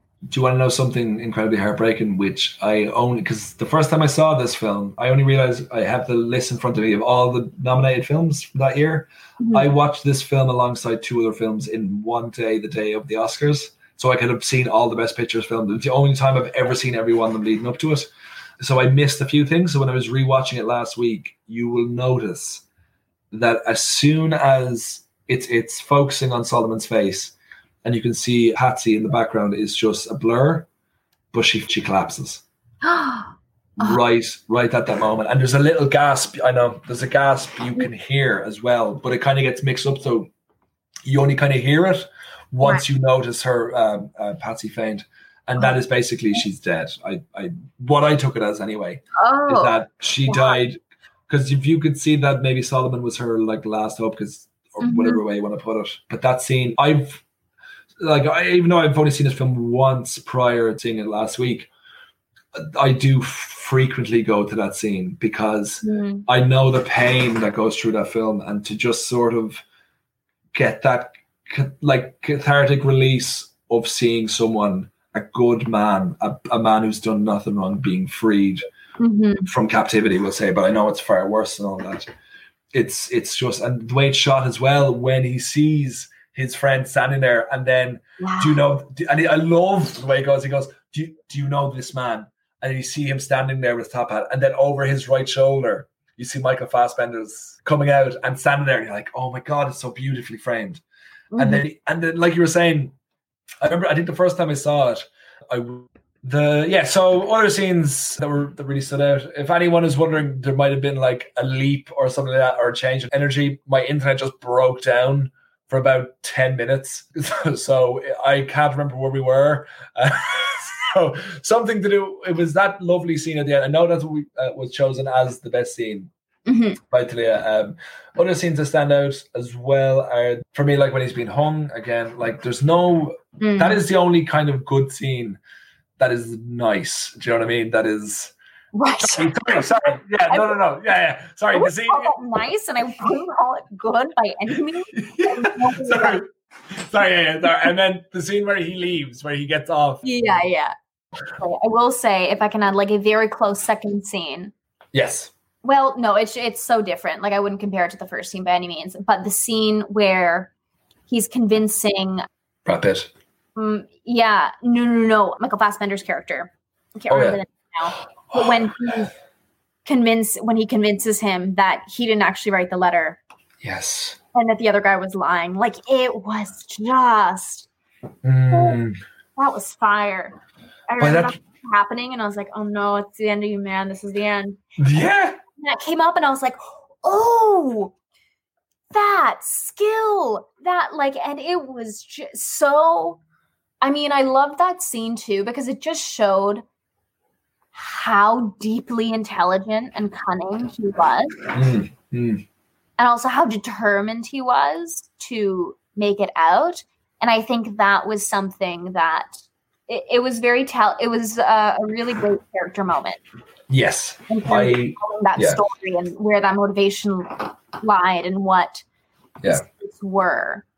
But it was such a good scene. Like, it was so, yeah. Kind of audibly like cheering along. Yes. No, you kind of. I absolutely loved like Michael Fassbender as well at this as being like evil, but like obsessed with Lupita Nyong'o's Patsy as well. Like he wasn't just a mustache twirling villain. Like he was a bad evil man, and but like you could tell everywhere he was coming from was like a good place, not a good place, but like in his heart, he was like, I am doing what is right, because he saw them as his property, and that was just it, and he did whatever he wanted with them. The scene where he rapes Lupita Nyong'o is incredibly difficult to watch, and again, Steve McQueen does not pull away. He does not let you. He just doesn't show you bringing her somewhere, and you know what's going to happen. He shows you what happened, what happened to these people.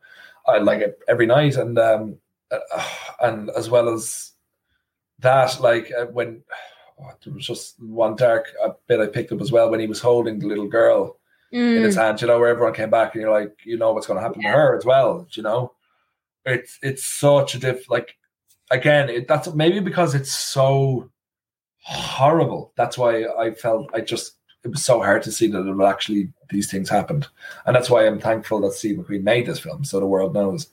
And as well with Lupita Nyong'o, when she went where she got whipped for getting she just won the bar of soap. That's how she won her Oscar. That scene itself, like her entire performance is magical. But like that scene where she's like, I just wanted to smell clean. I just wanted to be clean. Like impossible film, like to grasp your head around it. And I mean, I think that's actually part of why I find it to be a very difficult film to sort of judge or rate. Yeah. Because it's one of those things where you look at it and you're like, I mean, first of all, to be honest, I also don't necessarily feel it's my place to judge it or rate it in a lot of ways. I'm very grateful for being able to be a witness to this story and being able to see the artistry coming from these people that have created this really powerful, moving, visceral, poignant piece. And I think that there's something and I think it's something special about very particular films that, because a lot of films we'll look at and we'll critique and we'll judge, but I think there are certain films that you just see. Yeah. If that makes sense. And for me, this was one where I was like, I am a witness to this film. Yeah. And all I can do is really kind of consider it. And then it also is one of those ones that motivates you to do more research and become more involved and do all that you can to not just be a witness to a film, but then allow it to impact you and influence how you behave and act, and pushes you to further educate yourself. Yeah, I completely agree with you. I feel like this film is more than just a film. It's history come to life, and that's why maybe it's not as great as a movie, but it's also something that needs to be seen, and like you said, needs to be witnessed, and needs all the eyes on it possible. And in saying that, I feel it will. I'm not sure which of these it was nominated. It obviously won Best Picture, and it was nominated alongside American Hustle, Captain Phillips, Dallas Buyers Club, Gravity, Her, Nebraska, Philomena, and The Wolf of Wall Street. Did it deserve to win Best Picture? Yeah. Yeah. Yeah, 100%. Without a doubt. To be fair, I haven't actually seen a lot on that list. I've only seen Gravity, hilariously enough. Yeah. I saw Wolf of Wall Street. Oh, sorry, what were the other ones? Philomena, Nebraska, Her, Gravity, Dallas Buyers Club, Captain Phillips, American Hustle, and The Wolf of Wall Street. Her was the only other one that I saw. It was Her, Wolf of Wall Street, and Gravity. Her's a beautiful film. I mean, compared to those three, certainly no. Yeah. Compared to the rest of them, I'd still probably guess no. Yeah. But like I said, this is the one time I've seen all of these films, and I would say 12 Years a Slave definitely deserve to win, but I need to give a special shout out because these are like the bottom end, I would imagine, of these Best Picture nominees, but people need to see Nebraska and need to see Philomena. Nebraska, I've only seen it once, but it's a masterpiece of a beautiful indie movie written and directed by Alexander. Oh, what is the second name? It's not Alexander McQueen. Oh my God, Alexander Payne. And absolutely with, what's his name, played the lead? His daughter just won an Oscar for Best Supporting Actress. Bruce Dern. Oh, and yeah, it's true. It's made in black and white. 2 nominees. I remember for Best Actor, and June Squibb got Best Supporting Actress nominated for it as well. So if anyone here hasn't seen Nebraska, watch it.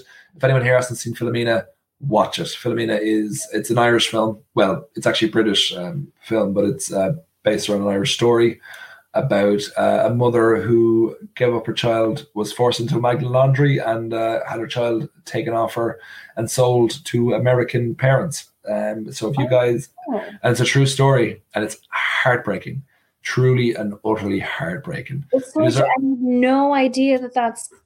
Yeah. What time is it there now? It's like 8. It's 8. It's 5, nearly 1 a.m. here. So you have time to watch it. It's only absolutely. Yeah, it's only, I think it's about 90 minutes, about an hour and 45, and it's funny and it's heartbreaking and it has Judi Dench. So everything you want. So it'll make you fall in love with Judi Dench even more. So if you guys haven't seen, well, I'm presuming you've seen 12 Years a Slave if you're here, but if you have, probably of all the films that are nominated, I can't recommend Nebraska and Philomena highly enough, especially from this year, but probably of all the years as well. So that is 12 Years a Slave, decided as the runner-up in this bracket of, what was it, Argo, 12 Years a Slave, and Birdman, The Unexpected Virtue of Ignorance, which means number 1 goes to...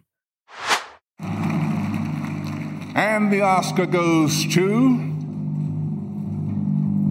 Spotlight.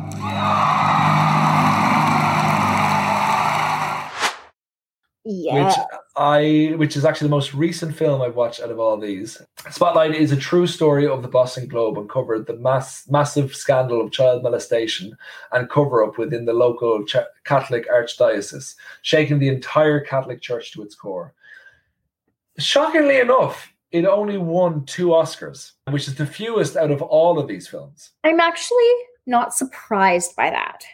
No, it was nominated for a further 4. And it was nominated for, I think, actually the fewest out of all these as well. No, actually, Argo is the fewest.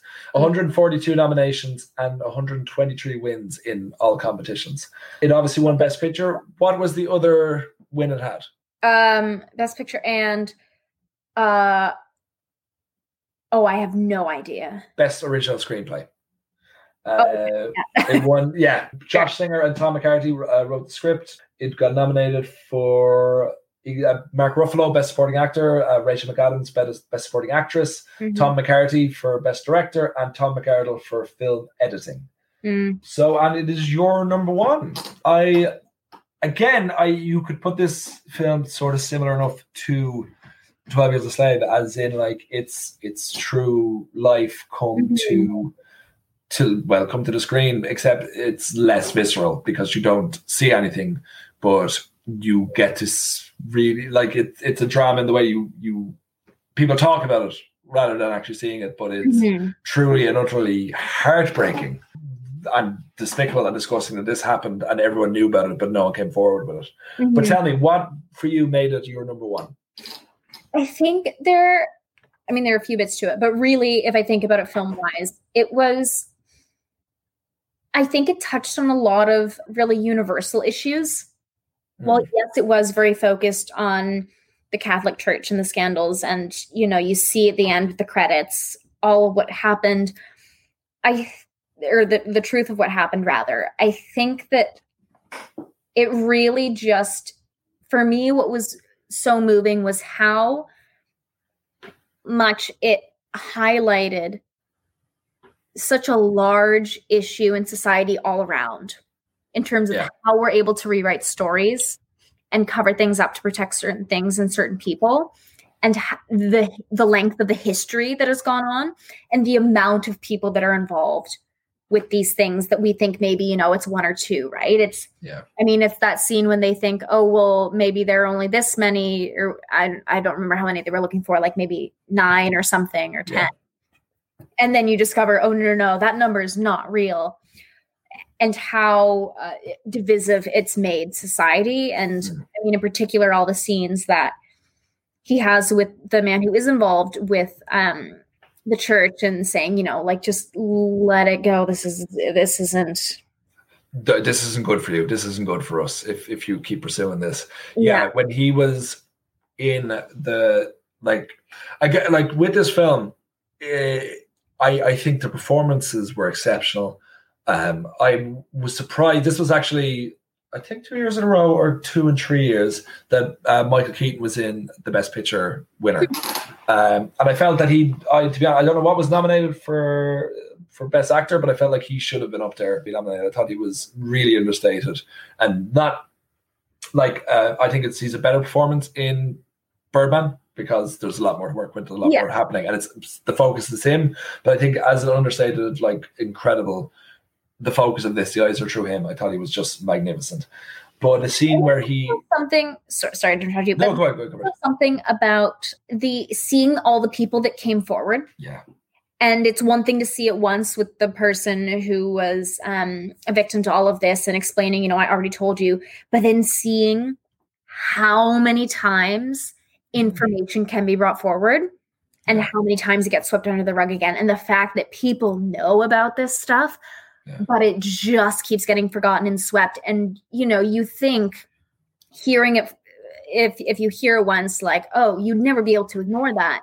Yet the reality is with so many things, they do get brought up over and over and over again. And just little side tangent, but if we think of the Me Too movement, a lot of people still believe it really only started in, 2017, 2018.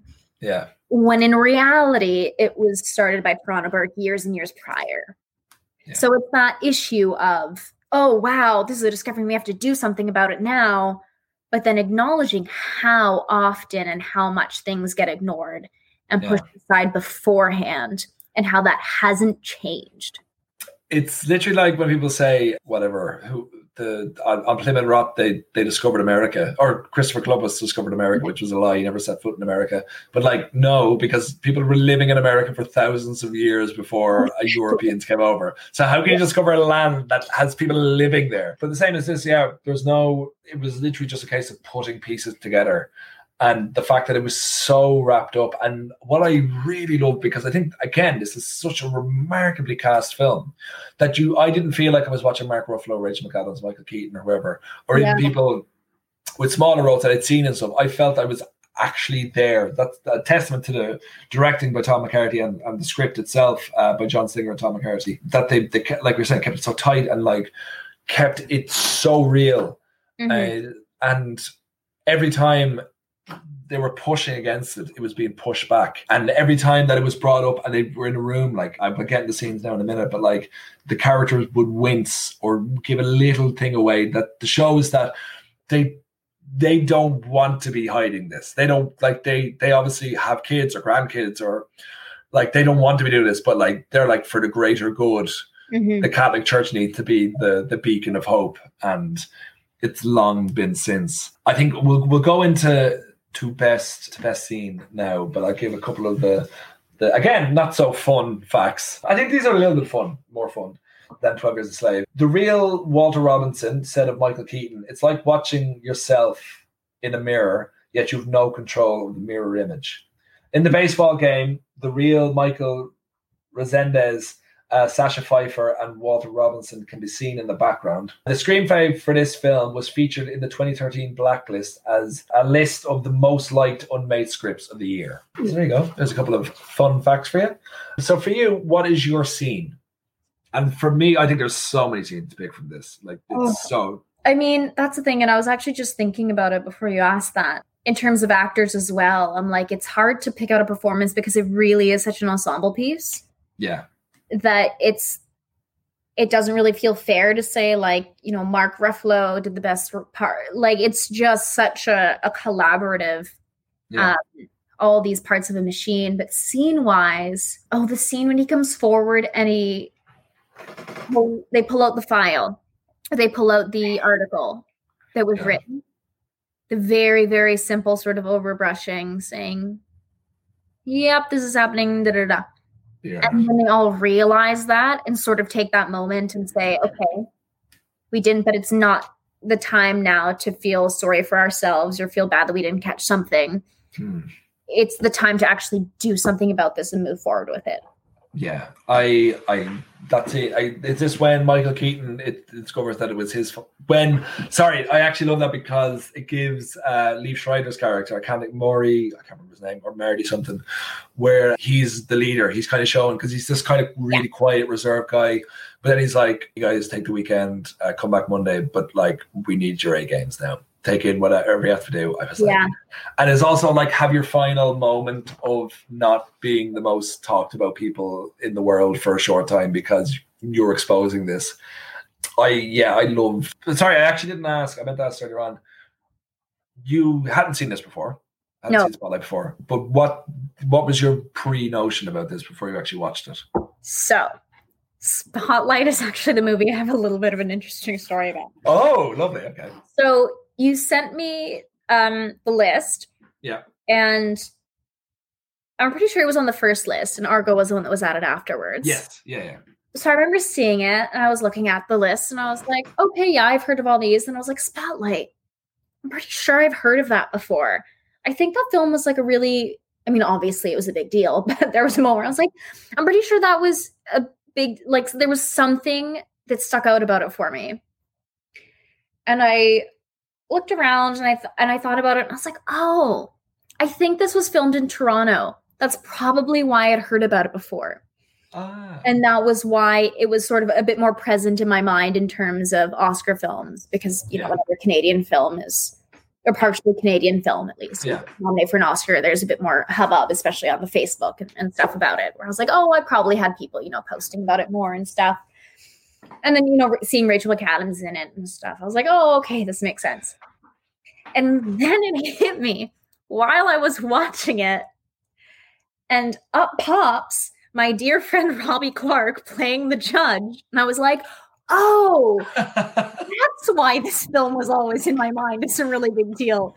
Because I remembered seeing everyone congratulating Robbie because it won the Oscar and everyone being so excited and me thinking, oh my gosh, I have to see this film because my pal was in it. So there it was. I was like, oh, it's because like a dear, wonderful, wonderful man was in this film. And so, of course, I'd heard about it before because of this, but I just totally lost any sense of that and that connection. And so... That's so funny. Which judge did he play? So he's the judge where it's like very, I'd say like the last third. And they come around and they have a small conversation. He's like, really? What do you mean? He's wearing his He has the glasses. Is that, you know? Yeah. Yes, I do love that scene when he's going up because he needs to get the the files, the 14 pages of the files that are, I know exactly that scene. That is a great scene. Oh. And fair play to Robbie, who is now a friend of the show. Thanks for being a friend of the show, Robbie. Shout out to Rob Clark. He really is one of the most darling people I've ever met in my life. He's a swell man. And it's funny because, so often being in Canada, like, we'll see the Canadian commercials and stuff. Yeah. And every, second commercial is filled with someone you did an acting class with or something, because it's just so Toronto Central as well. And while the community is huge, it's still quite small. But then to be watching an Oscar-nominated film with someone pop up in it is so... There's always a little bit of giddiness to it. Yeah, of course. And sort of pride. We're like, look at you go, and you're so good. And look at you acting. Yeah. Look at you pretending. It is a huge thing. And also considering Rachel McAdams and the fact that... Of course, yeah. One of my Canadian favorite TV shows. Not even just Canadian favorite TV shows of all time, did in fact feature a very young Rachel McAdams before she blew up in Hollywood. Oh. So there you go. There is always a sense too, I find, when you see these Canadian produced films, to see when Rachel McAdams is in one. It's a little bit like, there you are. You're coming home. But that's cool. Congrats to Robbie and for Rachel McAdams for winning Best Picture. Yeah, and for being number one in this. For me, I've got a couple of scenes that I think that one you chose, when they discovered the 20 that they've already written about the 20 abused kids, but as well when Mark Ruffalo's characters. Oh, by the way, someone who hasn't got mentioned yet, because Stanley Tucci in this film is absolutely spectacular, and I love when he's bringing in the guy Patrick to give a deposition or give an interview to Mark Ruffalo's character, and he's so protective of him and saying, we can cut this off whenever you want, and it's the same. And especially at the end when the article is done and you feel like everyone's euphoric because this is out there, this is great, but then he kind of takes that as a little kind of smile to himself, but then he's walking out and then and more clients coming in, kids that were abused, 3 of them, and you're like, this doesn't stop for him. Yeah, that's actually really powerful. And where he comes around and explains, and you're like, well, I know this is great for you because you've done this, but it's not stopping. Yeah, it's not stopping. It's just that luckily people will know about it now. But I think there's 2 other ones that really, if the more I think about it, the more I can say. There's 3 more that point out. When Michael Keaton is speaking for the last time before it's going to press with the head of the Catholic League or whoever it is, that is a friend of his, and they're having the drinks at the bar.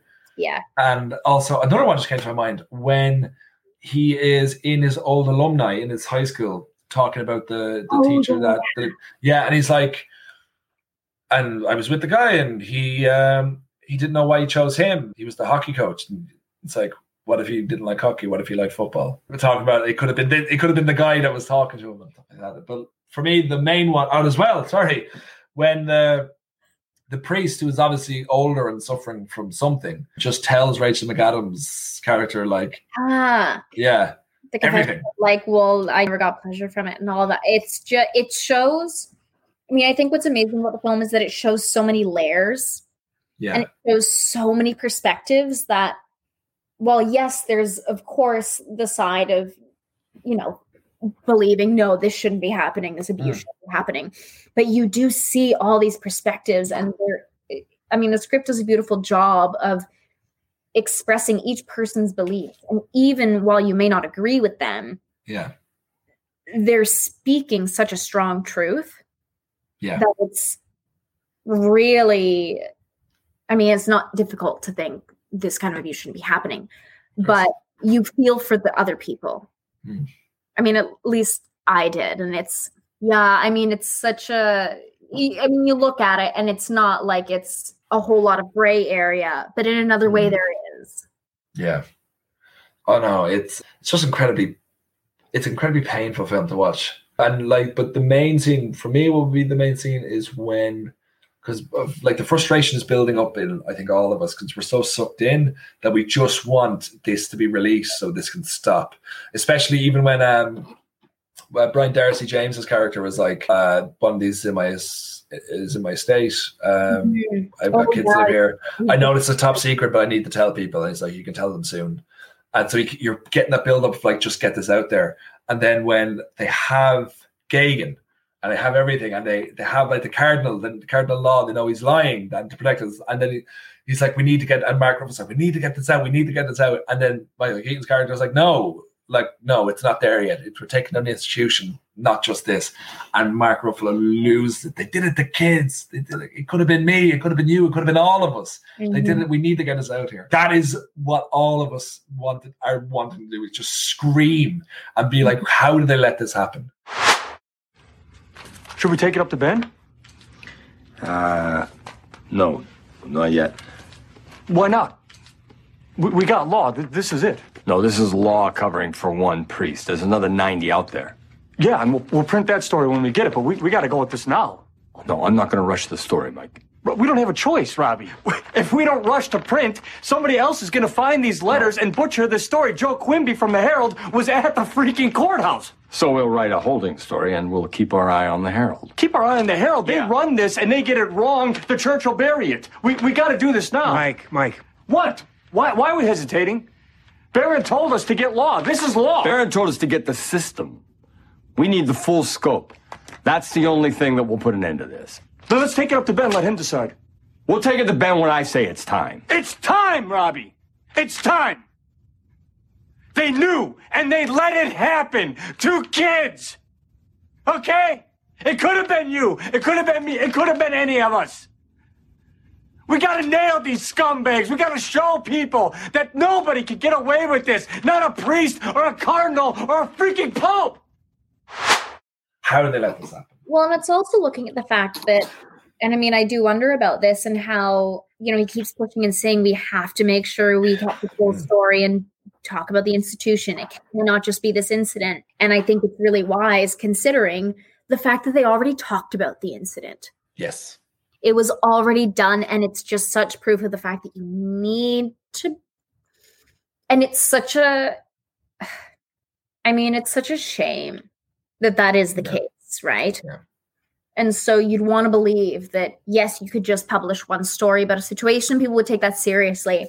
But then also looking at the fact that in terms of journalism, they understand that we have to talk about the whole institution. We have to frame how large this story actually is, because otherwise it could just get lost. Unfortunately, that's the reality. Because the Catholic Church has such power that they can make, like the fact that this has already been in the news and no one cared because they have control over everything. But Spotlight is your choice of number 1, and it is a very, very, very, it's hard to have a bad choice when it comes to these best pictures. But honestly, I'm surprised that Spotlight was my first choice.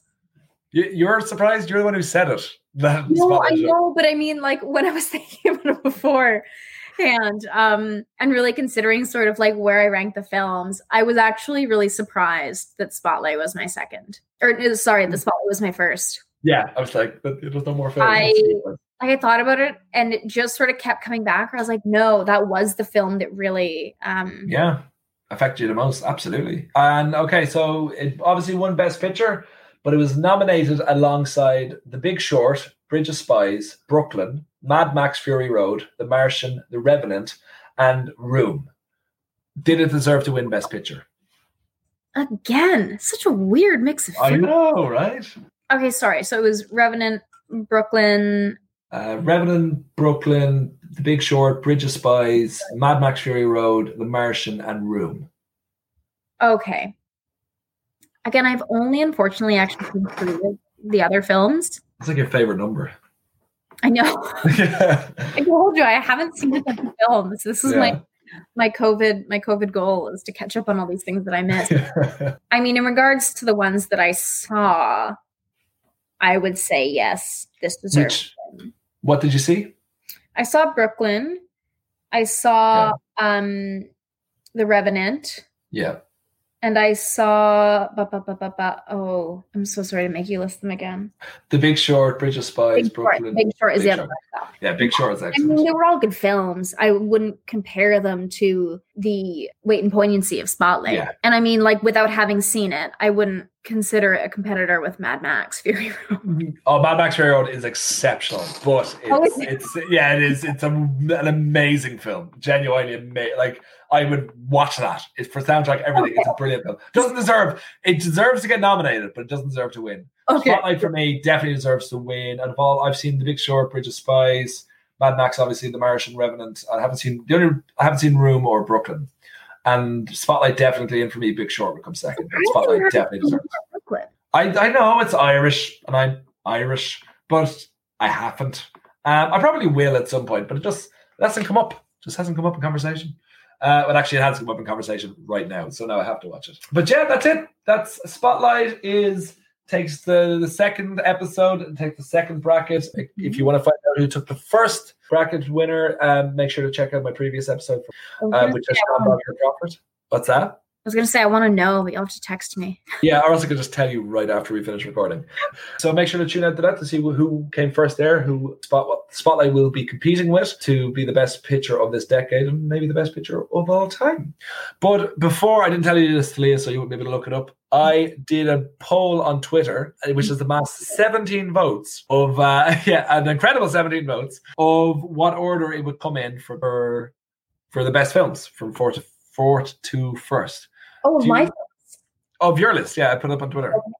My personal films that I created, yeah. That you made. Sure, Jan. If you were going to take a wild guess, where do you think the order would be? I will tell you, I'm shocked. I am shocked, yeah. You're shocked by the list, or you're shocked by it compared to mine? I'm not shocked by the winner, but I'm shocked by the order of the following three. Okay. 12 Years a Slave, I feel, is the winner. Yep. Okay. Then Birdman. Yeah, I think it's 12 Years a Slave, Birdman, Spotlight, then Argo. It is, according to Twitter and the 17 votes, 12 Years a Slave with 47% of the vote, followed by Argo with 24% of the vote. Oh. Followed by Spotlight with 17% of the vote. And then in last place, again, I'll have you find, is Birdman with only 12% of the vote. The people agree with me. But you don't agree with you. You literally said, I want to take... I know. No. Yeah. However, I can understand why Birdman ended up in last. Yes. I don't agree with it necessarily, but I understand why it ended. I do. I think eventually everyone will get to putting that up there higher. I think like you have to be a certain stage of your life and hit a certain level of darkness in your soul. So before we do our work, basically, where can people find you, Thalia? Oh, yes, I'm on the internet. I actually wasn't for quite a while, and then I got a new job, and it requires me to be on the internet, so I'm on the internet. But by the time this episode comes out, your new job will be an old job, or else it'll be a no job. So, yeah. I mean, hopefully not. I had a contract, so an old job by then. But yes, I am on the internet. I don't know, where am I? Oh, so I'm personally on the Instagram at TEAKANE, which spells T-Kane. I'm also there as my production company, Crave. Oh, it's Crave Prod, like plotting for a craving. Simply, it's CRAVEPROD. Yes. Also on Twitter, where I often just retweet and share things. I find that very exciting. On occasion, I'll throw in the fun odd tweet, and I do pride myself on those. They're, maybe once or twice a year, but they're not bad. Something to look forward to for Christmas.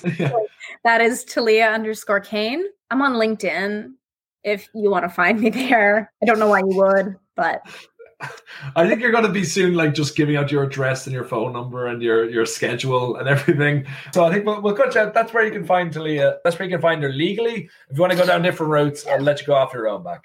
LinkedIn is pretty important. Yeah, you can find me at Acting Joe on Twitter. My theater company is Little Shadow Theater Company, which is at Theater Shadow.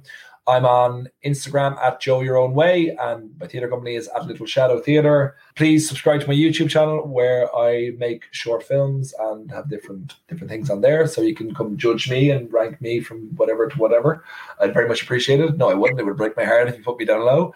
And then you can find me there, and also love and share the channel by sharing this link out and getting loads of like-minded people to listen, because the more viewers, the happier I am. Thalia, before you go, even though I'm looking at the screen and you are gone, do you have any film recommendations for people here that you've seen recently, or just a favorite film from your past outside of Barney that you'd like people to watch? Okay, also, I just have to give you the proper name of it because I did look it up. Okay. Because it's not Barney's Adventures in New York, although that is, they have like a film version of him at Radio City Music Hall or something.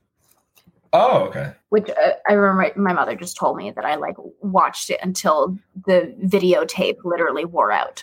Oh, but the first film, in case you're all extraordinarily enticed to see it, which I'm sure you are, was called Barney's Great Adventure. It has a 3.1 out of 10 on IMDb rating. Oh my God. Sorry, I just have it pulled up now, and I feel like these facts are really important to share. It was released in 98, so I did see it. I was 5 when I saw it. Okay. To very accurately age me. The budget was $15 million US.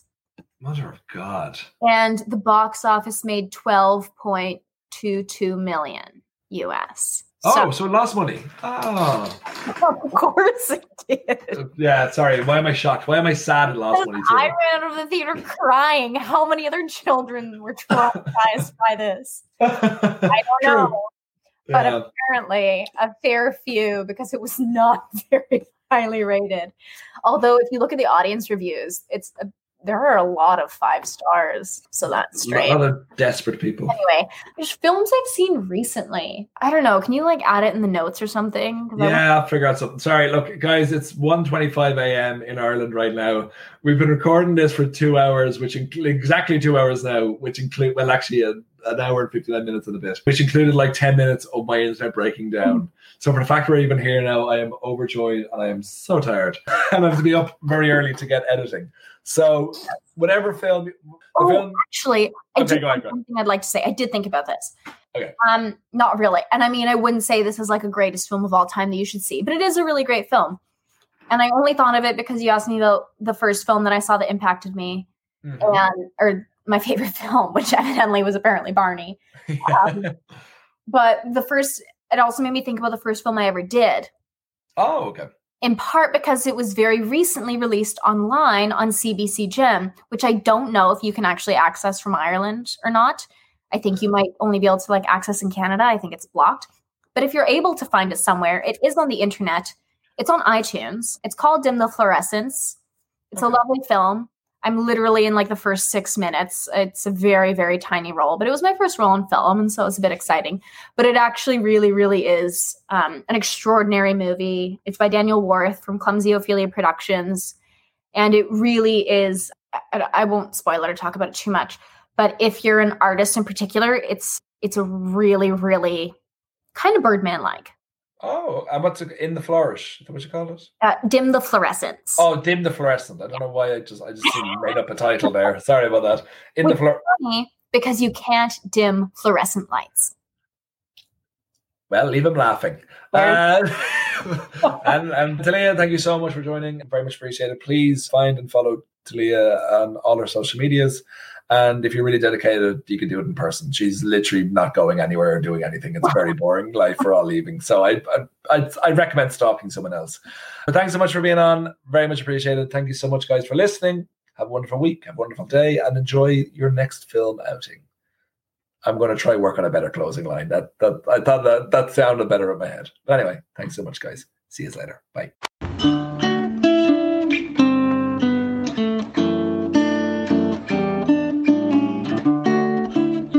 So that was our show. Thanks again to Thalia for taking the time out to watch the movies and to just be an absolutely spectacular guest. Please make sure to find her on all her social medias and to give her an follow and just tell her how great she is. like I said during there and at the beginning of the pod, you can find us at Joe Talks Pod on Instagram, Joe Talks Pod on Twitter, and also please subscribe to my YouTube channel at Joe O'Neill. I'll give that shout out as many times as I possibly can. So wherever you are in the world, I hope you're safe. I hope you're having a good time, and I hope that it won't be too much longer before the world is right again. And this hasn't been good for anyone, especially for people's mental health. And just so you know, my DMs are always open for anyone because it's been fairly shit, and we all know that. But just remember to talk to people. You all have friends. So it can be the most difficult thing sometimes to just pick up the phone and make a phone call. But it's always worth it. But on to recommendations. I know it's a film podcast, but I have been watching the thick of it recently it's on Irish and UK Netflix. I'm not sure where it is across the globe. Make sure to find it if you guys know Veep, which was a sensation, a political comedy across the States and across the world for about 4 or 5 years. I suppose it's a sister show to that. It was the thing that started it. It made Peter Capaldi a star, and it's just the most harsh and most ingenious writing you'll ever see. Armando Iannucci. I can never pronounce his name. If you've listened to this pod enough, you'll know how bad I am at pronouncing names, but he's my absolute hero and he's a genius. If you like Alan Partridge, you'll love this. It's 4 seasons, I think about maybe 35 episodes altogether. They're nearly, 40 minutes long, I think, half an hour long. Very easy, very bite-sized, hilarious. So if I can make one recommendation, it would be that. It started off, Peter Capaldi made him a star, as well as Chris Addison and loads of others. If you like Veep, you'll love this. But yeah, that's it for me. Follow it on the social medias. Have a great week. And I'm looking forward to seeing you next week, where my guest will be Aoife Morrison, Irish writer and actor, where she will be discussing and ranking The Artist, The King's Speech and The Hurt Locker. So make sure to join us for that, and I look forward to seeing you then. And please, guys, help us out. Share the pod. Send it to friends. Just get the word out there. Every little helps, and we need as much help as possible. And find us on our Patreon. Just Patreon Joe Talks, and if you can donate anything, it'd be greatly appreciated to help us keep going with this podcast. Other than that, have a great week, and I'll see you soon. Bye.